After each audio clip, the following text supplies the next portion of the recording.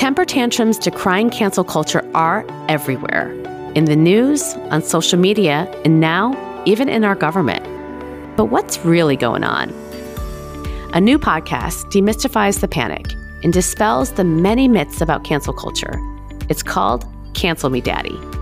It's hosted by Caitlin Burns, the very first openly transgender reporter on Capitol Hill, and our very own Oliver Ash Klein, who's actually my producer here on Brave Not Perfect, and one of the founding members of the Trans Journalists Association. Caitlin and Oliver Ash shed light on what they call the cancel culture grift economy, delving into the latest scandals, laughing at the most outrageous takes, and taking a closer look at whose voices are actually being silenced in these conversations. It's fascinating, funny, and often surprising show that I think you're really going to enjoy. Subscribe to Cancel Me Daddy right now, wherever you listen to podcasts, or you might get canceled.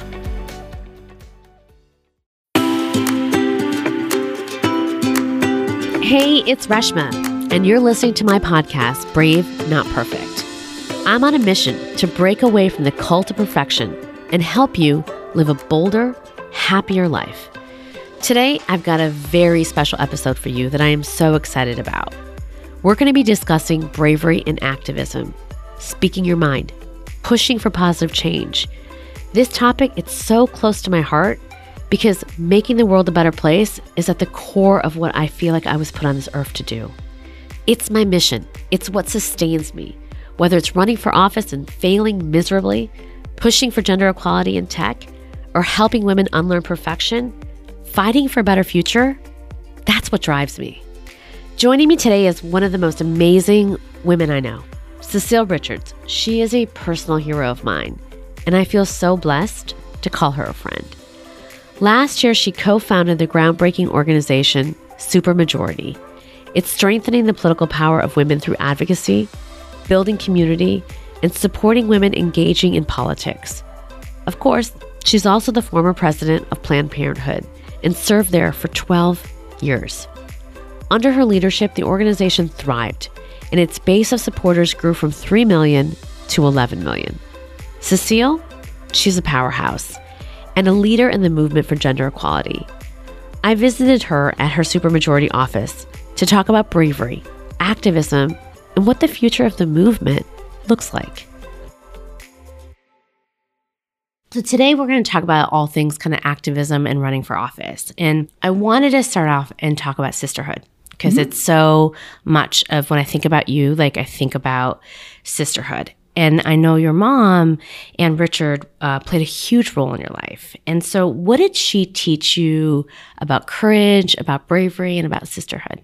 It's interesting because I see what's happening right now in the world with women, particularly in the U.S., this explosion of women's activism and women taking the joy in all the success of other women and cheering each other on. And I think that was it was quite different back when my mom sort of in that era, and women were really kind of just feeling their way. I would say, and my mother herself, I mean, she raised 4 kids. She was the perfect housewife. She did, as she said, she did all the things in the glossy magazines that she was supposed to do, throw the perfect dinner party. And it wasn't until so much later in her life that she actually sort of got liberated and got to go do her own thing and then eventually, run for governor. So I guess what I learned from mom were 2 main things. One is don't wait to be asked. Don't wait till it's your turn. Don't wait till everything's perfect. And the way I think about it now is sort of start before you're ready. Because if you wait till all these things line up, that you've had your kids or your kids are the right age or you've got the right degree, your chance may never come. Because I think she felt like she waited too late. And then, of course, she felt so strongly that it's fine to be the first, but not the last. And so lend a hand to a sister that needs it and bring other women along. And it's really interesting. A couple of times I have run into folks, Kathleen Sebelius, who used to be the secretary of HHS under President Obama, Janet Napolitano, who, served as the governor of Arizona. And they laugh about the fact that when mom was governor of Texas, which was only for 4 years, she used to have something she called Governor Girls School, which was like bring any woman she met anywhere and said, I'm going to come and teach you how to run for governor. And of course, the two of them ended up doing that. That's so awesome. So I love the idea. She was really, there's nothing that brought her greater joy than the success of other women. And I think that's something that, to me, is why I'm so excited about this time right now. The thing also about your mom is she was really, she was very herself and authentic before it became cool to be authentic. And like a lot of girls were just raised to be perfect, and they were raised to say their please and thank yous, and they weren't raised to like kind of tell you what they thought. When you met your mother, she always kind of told you what she thought. So she wasn't raised to be the perfect girl. You weren't raised to be the perfect girl. Is that true? Well, I mean, I actually think she had to rebel. She was an only child of a kind of hardscrabble, my grandparents who had not had any of the opportunities that mom eventually had. And I think she did feel a lot of pressure to be perfect and to not make mistakes. And so even though, yes, externally it looks like here's a woman just full of confidence and she always knew what she wanted to do. And that was a learned attribute. And so I like to kind of demystify this idea that, as I say, sometimes I think people think she just like sprung forth as this sort of feminist icon. But in fact, she really struggled to find her voice, to find her passion, to live her passion. And I think maybe because of that, by the time she did sort of burst onto the scene, she just wasn't wasting any time. Or as you say, she was telling it like it was. She used to make speeches to women and just say, if you think that Prince Charming is going to be riding up on this white horse and save you from all this, it's more likely going to be a guy on a Harley who's behind in his car payments.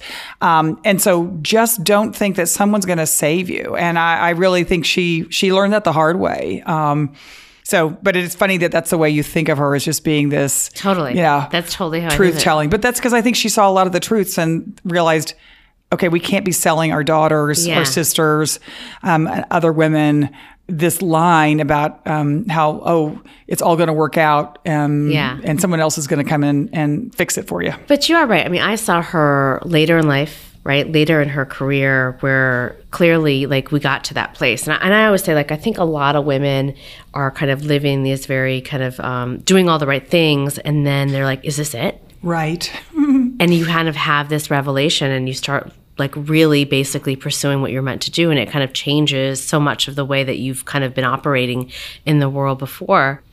As you were growing up, what were the big lessons that you kind of learned and saw? And like that led you to be the Cecile Richards that you are today. Yeah. Well, look, I grew up in Texas. And as I say, I was born in Waco. We grew up in Dallas.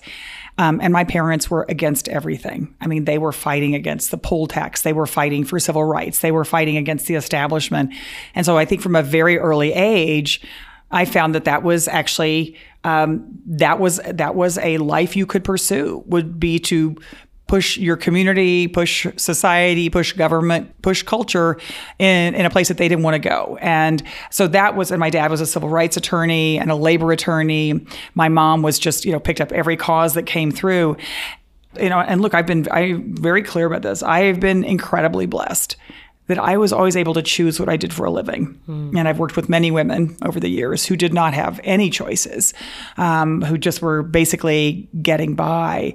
But I did learn that was something, if you could choose what you did with your life, what an opportunity was to try to make change that was for the good. And the other thing I learned, and I try to talk to folks about this now in this really terrible era we're living in, where we see, just so many topics that we could discuss. And I think it's hard, and some people just are a little bit despondent, or a lot. I think one of the things I learned early on is that you can actually find enormous joy in working with other people to change the world. It's how I met my husband. It's what my kids do. It's like all my friends, they do different kinds of things like that, but that actually it's a pretty wonderful community. And that's whether it's volunteering on a campaign or whether it's marching for women's rights or whatever, or teaching young girls how to code. You find the most amazing people, and that becomes your squad, your community. And that there is real, I think, particularly these days, I think it can bring you enormous comfort. I love it, right? It's like resistance is joy. And we talk a lot, right, about how that's like many of us have found community like in the struggle, and how, it's been actually uplifting to think about how you can actually reshape communities. So when I look at you, I almost actually think one of the bravest things that you've done is to step down from Planned Parenthood. And that was probably hard. Because I feel like as an activist, I'm always thinking, is my highest, best purpose being CEO of Girls Who Code? Like, should I be doing something else? Or should I also be making room for new leadership to come in? And when I have these questions with the people around me, everyone's always like, no. Like, this is what you should be doing. And there's a lot of like, people don't encourage you to actually take risks. Right. What were as you were thinking about this next phase in your life as a leader and as an activist, and where you could actually make the best amount of difference, like what were people saying to you? What was going through your head too? Well, I think there are always people say, yes, you can't leave. They can't imagine what else, or they just sort of see you in a certain place. And I do want to acknowledge it was the most amazing job of my lifetime. I'll never have another one like it. The opportunity to work with an organization and a movement that makes a difference in people's lives every day is just something extraordinary.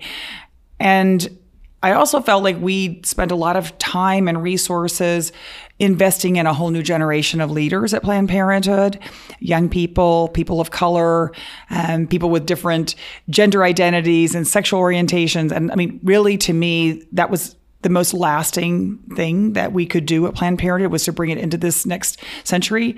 And sometimes you have to go, well, if you're going to talk the talk, you got to also walk the walk. And I thought, look, it's important that I make space and there'll be another person who can do this. And also, there's a lot of other things I can do. And so it was scary, and it still is. It still is sometimes. But it's exciting to think that we can step aside and things continue on. And look, now at Supermajority, I'm getting to meet and invest in this whole new group of incredible young women. And that's exciting too. So what is Supermajority? So Supermajority is, the idea of it was that this is a moment where literally millions of women are raising their hand and saying, I want to do more. I want to be involved, whether it's run for office or, which is the most common thing we hear, but many times it's just like, I need to make a difference. And so I started talking to some other friends, Ai-jen Poo with the domestic workers, and Alicia Garza, who was one of the co-founders of Black Lives Matter, and other colleagues, and saying, the worst thing that would happen is if all these women raised their hand and we didn't do anything, and we actually didn't help them take the next step. So the idea of Supermajority is we wanted to build a home where women, and really all people who believe in gender equality and believe that there are things that need to change that are significantly structural problems in this country that keep folks back. And if we could build that community and empower women, that we could probably change a lot of things that are frustrating for all of us. And of course, we launched last April, and I think an important moment, because certainly the engagement of women, it hasn't abated since the last election. If anything, I think more women are last week I was with some women and they were saying, I really haven't done anything since 2016, but now I feel like I need to. And I feel like, great, Supermajority's here, because our goal in 2020, just as our first year, is to run the largest woman-to-woman voter engagement program in the country, because women will be the majority of voters in 2020.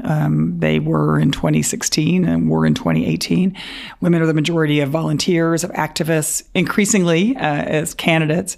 And what a great opportunity for women to begin to feel that collective power. So when you say, you talk about it being like, we need a new deal for gender equality. What does that mean? Yeah. Well, it's interesting. And we were talking earlier about just, many of the struggles that women face on the job, in culture, in government, are that they're just structural barriers to allow us to participate. So one of the things that, of course, still, I worked on this at Planned Parenthood, and is just continues to vex me is that maternity leave is still considered a nuisance by most employers as opposed to a fundamental issue for the majority of American workers, right? So when are we going to actually turn things on its head? I remember being in Austin, and a young woman said to me, she was part of a supermajority convening, and she said, I fought to get maternity benefits at my tech company, and we finally did. She said, of course, it was too late for me at that point. But I realized we can't be doing this employer by employer by employer. Why don't we just actually say this has to be a national imperative, is to allow women to participate in the workforce and not be penalized for it. That issue, I don't care if you're working at Walmart or you're working for a venture capital firm. This is an issue that women face all over the place. Why is it in 2020 we're still talking about equal pay, as if this isn't something that if we prioritize as a country, we could solve? Anyway, I could go on and on, but I think the idea here with supermajority is we've actually speak to the values that I think are nonpartisan values. They cross geography, they cross ethnic and racial background. These are just fundamental issues of fairness that women believe in, and frankly, most men believe in, and it's time that government and society address them. And I do think this presidential election is a perfect opportunity to have them lifted up into the national dialogue. So do you think, what is it going to take? Because I think about this in terms of tech, right? And you're seeing kind of this uprising happen with women in tech. You're seeing walkouts organized by women. You're seeing women really kind of demand for what is fair and equitable. And you're also seeing a backlash, from tech companies when you see women and people of color speak up, which is, it's horrible. So, but what is it going to take though? Well, I think partly it is that the opportunity for women in particular, and I don't mean women alone can solve these problems, but women right now are where a lot of the energy is in this country. But when women actually get together and begin to realize that the problems that women are facing in tech are not that dissimilar from the women everywhere else. And, I've been in, I think, 16 states in the last few months, convenings of women teachers, women who are in the tech industry, women who are dreamers, you just name it. And so many of the issues that we face are so similar. And so I think that's part of it, is that we can't expect every group of women in every different industry or every different walk of life to solve these problems. We need a collective agreement that these are the values we're fighting for, and we're going to stand with each other to do that. So just imagine if the mandate for the next president of the United States was to deal with the issue that childcare is completely unaffordable, and there is no plan in this country for helping not only mothers, families, people deal with it. What if we actually agreed that women's health care, including the fact that there is an epidemic rate of maternal mortality, particularly among Black women in this country, is the top priority to solve? What if these kinds of things women across the board stood with each other on, and then it wouldn't be up to the women in tech or the women at Walmart or the women, name your place, but it would be, this is our collective job in the United States. One of the things that's been so stunning to me, and I'm so grateful to Tarana Burke, to the women of Time's Up, the epidemic of violence against women in this country. And yet, it is so deep and so profound. And yet we have a United States Senate that refuses to even address this issue. That's what I believe we have to have women across industry and across geography and background stand up together. So why is it? Why do you feel like there is still so much kind of structures in place to keep women in their place? Well, because they were built that way to keep us out. Stacey Abrams is actually, to me, one of the best stories about this, when she, goes as a young girl to the governor's mansion and they won't let her in. And she says, I realize this place was actually built so that I couldn't get in there. I think the interesting thing, and I'm realizing this more and more as we do hear from women across the country, is that when women finally figure out, it's not something I did, it wasn't my own failings or my own lack of planning, it's that there was never a plan to help women be in the workforce. There was never a plan to help women participate in the economy and take care of their children and raise a family. All of these issues are, for the most part, are issues that women face everywhere. And I think we literally were not ever meant to be part of the system. Look, next August will be the anniversary of the beginning of suffrage for women in this country. It's only been 100 years. And of course, it's so important to point out, even then, suffrage was only granted to white women. It took decades more for women of color. So if you think about it, really all of the systems were built to keep women out. And I just think the reason this moment in history is so interesting to me is women are now a supermajority of almost everything, in employment, in voting, in participating as volunteers, in raising all of the issues that are being raised in this country now, from climate change to gun safety to access to health care. And so I think that's why you're seeing the pushback, is because there's a few folks who've been holding on to power for a long, long time. And I think they're realizing that, time's come. It's our moment now. Yeah. And that causes anxiety. I was thinking of this woman in Cincinnati the other day. She was at one of our convenings and she said, I had lunch the other day with a man, and he's in my same industry. And he said something to me that it was so shocking. She said, he said to me, do you know what I think the biggest mistake the United States ever made was? And she's sitting there thinking, oh no, what could be the answer? And he said, giving women the right to vote. So I thought that's, at least he said it. At least he said it. So on that, so what do you feel? I talk a lot about everyday bravery and courage, right? In that moment, for her to say something to him, that woman from Cincinnati, right? Right. We've been raised to actually not say anything. Sure. And so every day, it's like 1,000 knives. Mm-hmm. So what can we teach women to start exercising kind of their everyday bravery, so then they're ready for that protest? They're ready to change policies that are in their workplace. Right. Or even just feel like they're going to get the backup. Because I think that you're right. We are taught we're supposed to be the peacemakers. We're supposed to, not ruffle anyone's feathers, not rock the boat. And I think it is a new learned behavior. And partly that is women standing up for other women. And actually, men standing up for other women. Young men will come up to me all the time and say, well, I really want to be a good ally. What can I do? And I said, well, next time a woman raises something about equal pay, about treatment in the workplace, you know what? Stand up. Stand up and say, you need to listen. And this is actually an important issue, because we can't do this on our own. So I think that's one of the things. It's just, I was speaking to a group, actually, it was interesting. It was a convening of the United Nations. It was mainly men. It was about women in this moment. And someone said, well, what could we do? And I said, well, look at the boards you sit on. And if there aren't women on those boards, or people of color, or they're one, then it's time for you to stand up and say something. Don't wait for the person who's underrepresented to stand up. So I think that's a big piece of it. And the other thing, and this is what we've been doing some at Supermajority, is share the stories of success, no matter how small they may seem, because that is what encourages other women. They see women taking a step. And that is the interesting thing. 70% of the women who've joined Supermajority say they've never been an activist before. Yeah.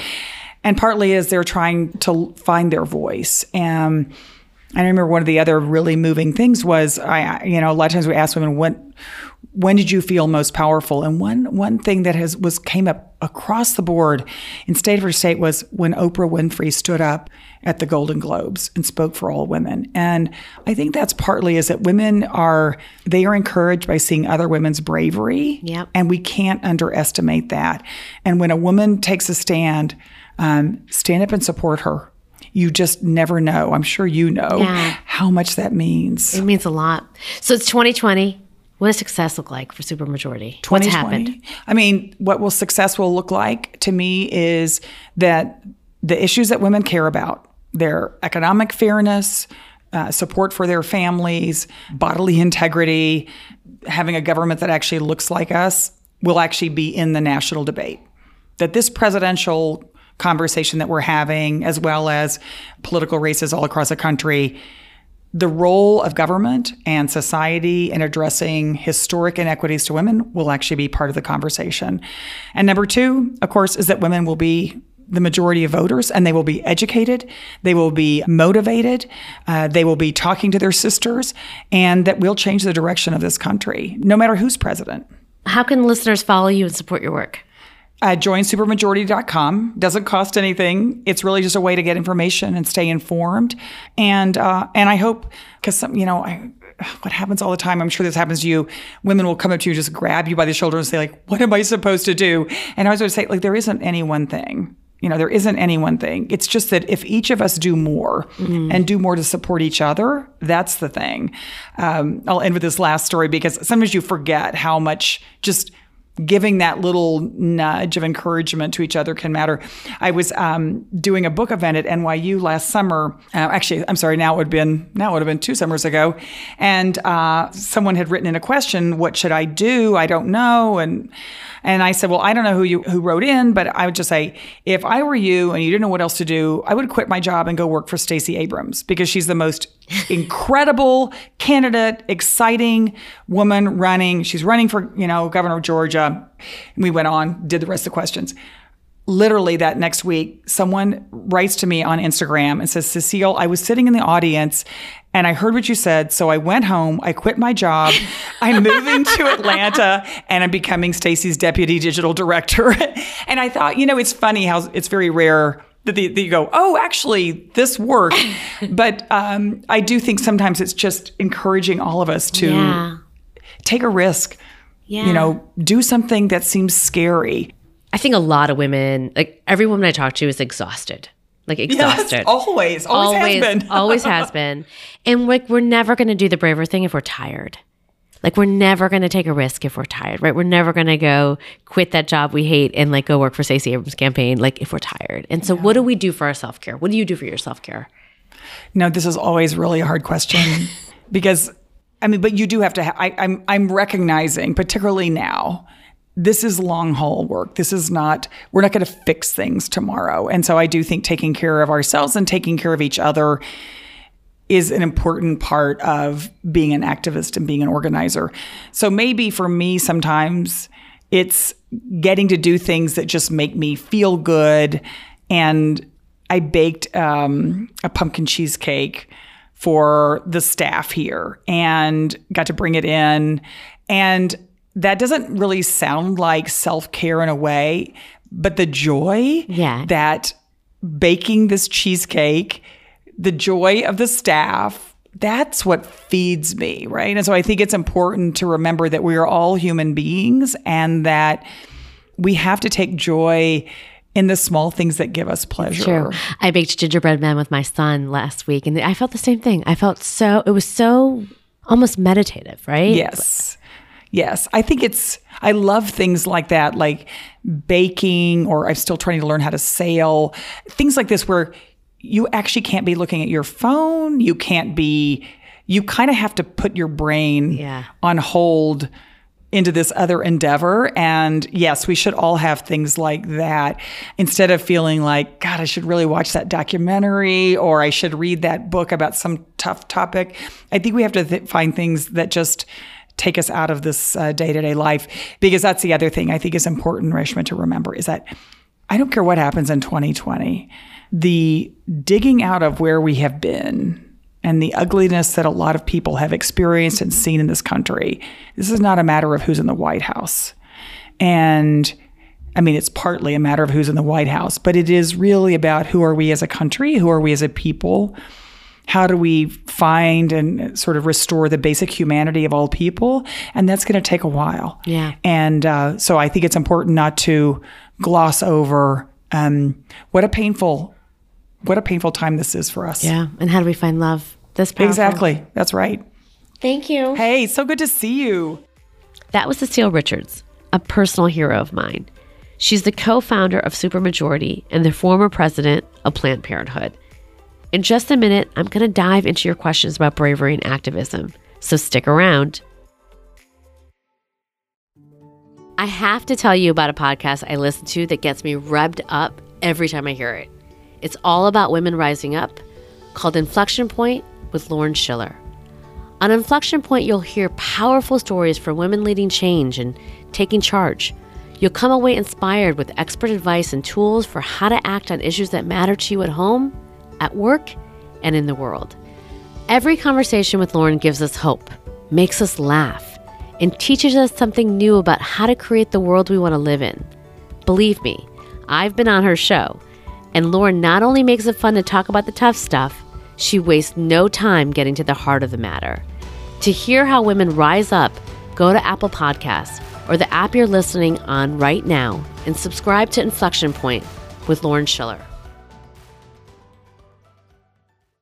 Hey everyone, I'm Ashley. I'm the producer of Brave Not Perfect. And keeping with today's theme of activism, we've got some listeners who have been sending in questions about getting involved, running for office, and just trying to change the world for the better. Ooh, I can't wait to hear them.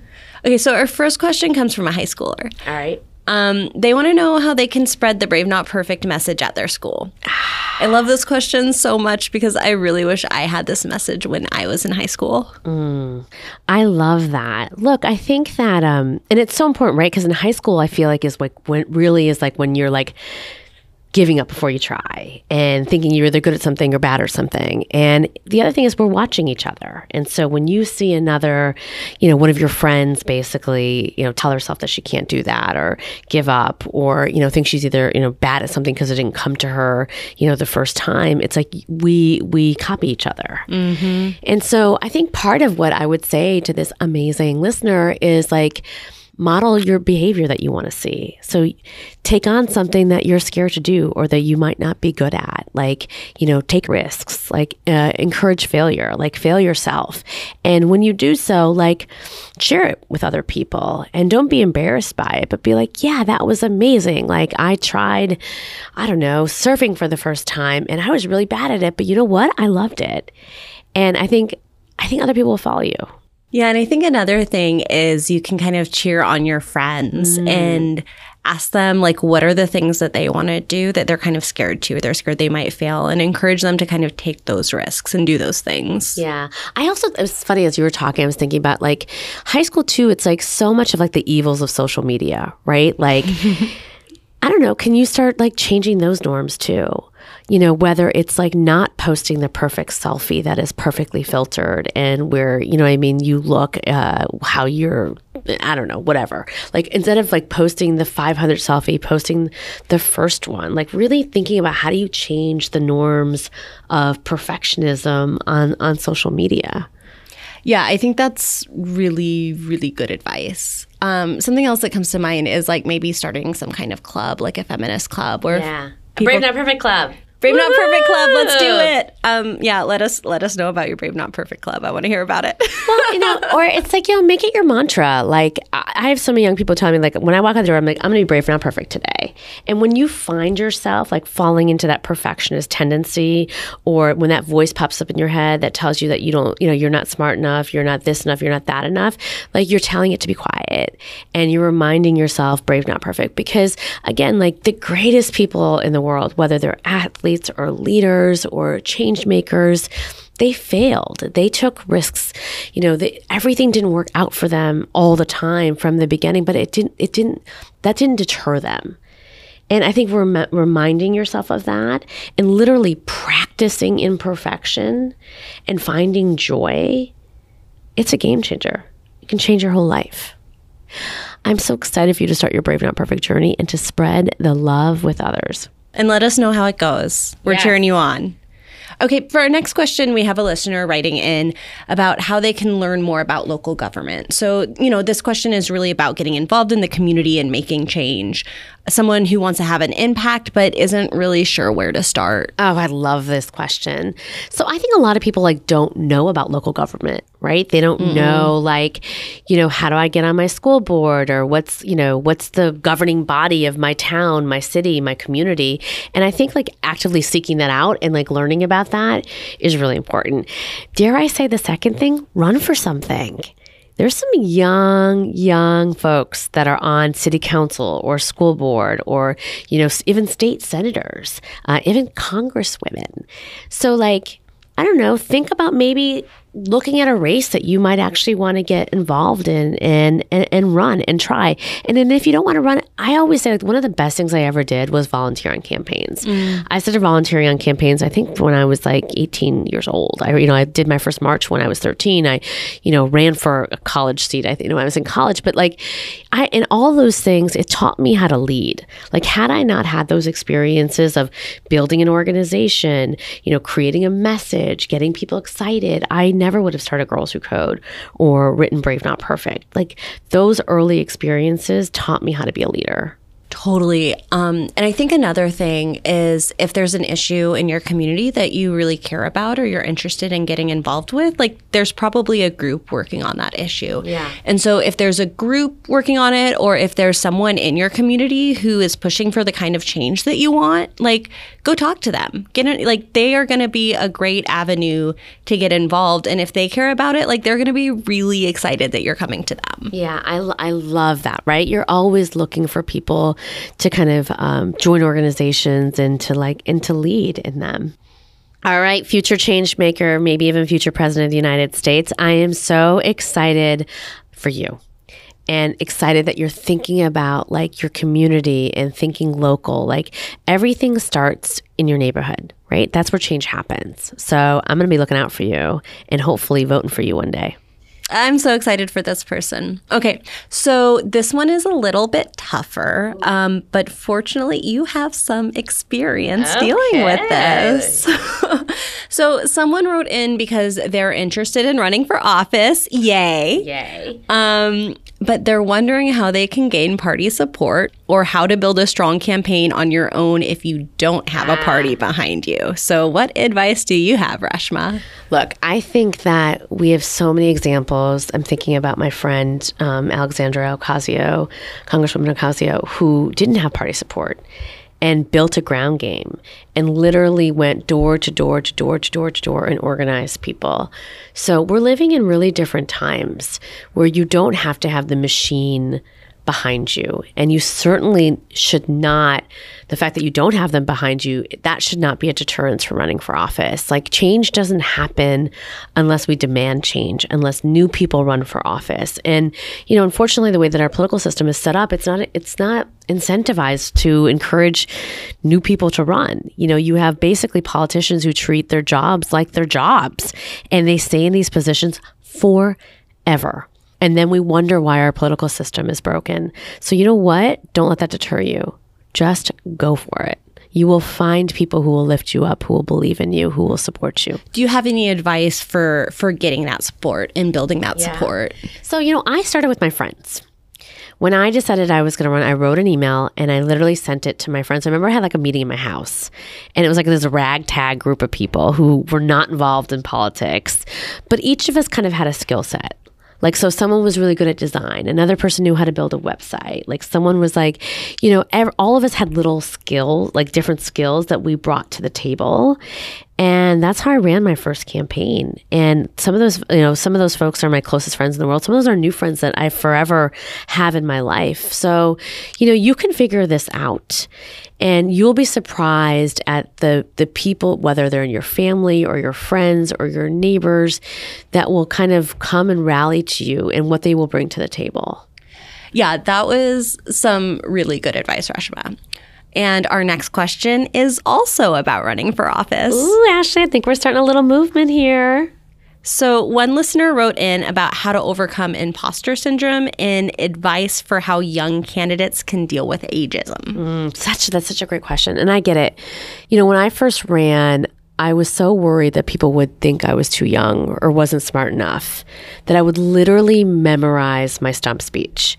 And I would pace my apartment. I would fold it up, put it in my back pocket, because I wanted to sound smart. I wanted to sound congressional. And what was happening was I wasn't connecting with the room, right? Because I was just thinking about the words and I was too worried about what other people thought about me. So I was trying to dress and act and speak the part. But it's not a part. People can see through that, right? Yeah. So don't worry about your age. Don't, again, you're ready. You're prepared. You can do this. The thing you have to remember is to just be you. Speak from the heart. dress how you want to dress. Say the things that you want to say. Don't try to mold yourself into this kind of, caricature of what you think an elected official or a politician looks like. That time is past. And I think what people are looking for now is authentic representations almost of themselves. Mm-hmm. Like, I want to see myself in a candidate. I want to see my struggles, my ideas, my beliefs, the things that I'm going through. I want to see their realness. I don't want you to be some almost again, a caricature of what I want or what we think a politician should look and speak like. Totally, 300% agree with that. I think another thing is if someone is bringing up your age and being dismissive about it, just respond by talking about what you want to do. Right? Just talk about why you're the best person for the job and just kind of ignore that question. Yeah. Also, it's so, I've been thinking about this so much over the past year, particularly some of the greatest leaders of movements. If you think about Greta and climate change and the March for Our Lives kids on gun reform and all of these incredible young activists for, Black Lives Matter, they're all young. Mm-hmm. And so it's clear that age doesn't matter, especially in this moment. I always say, right, it's our leaders are behaving like children, our children are behaving like leaders.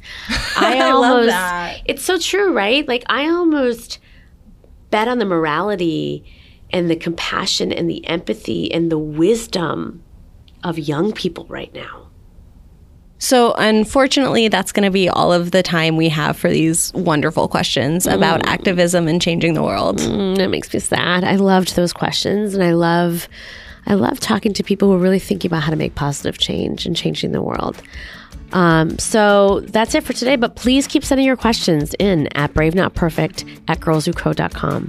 Or you can leave a voicemail at 347-76-BRAVE, and I might just answer your question on the show. Did you enjoy today's show? Then you should make sure to subscribe. That way, you never miss an episode. Brave Not Perfect comes out every other Tuesday. Subscribe on Apple Podcasts, Stitcher, or wherever you listen to podcasts. I'm Ashley Dejan, the executive producer of the show. Tanya Zaporonic and Charlotte Stone are my co-producers, and we, of course, couldn't do it without the support of Deborah Singer and Jenny Josephson. Stay safe, and we'll see you soon.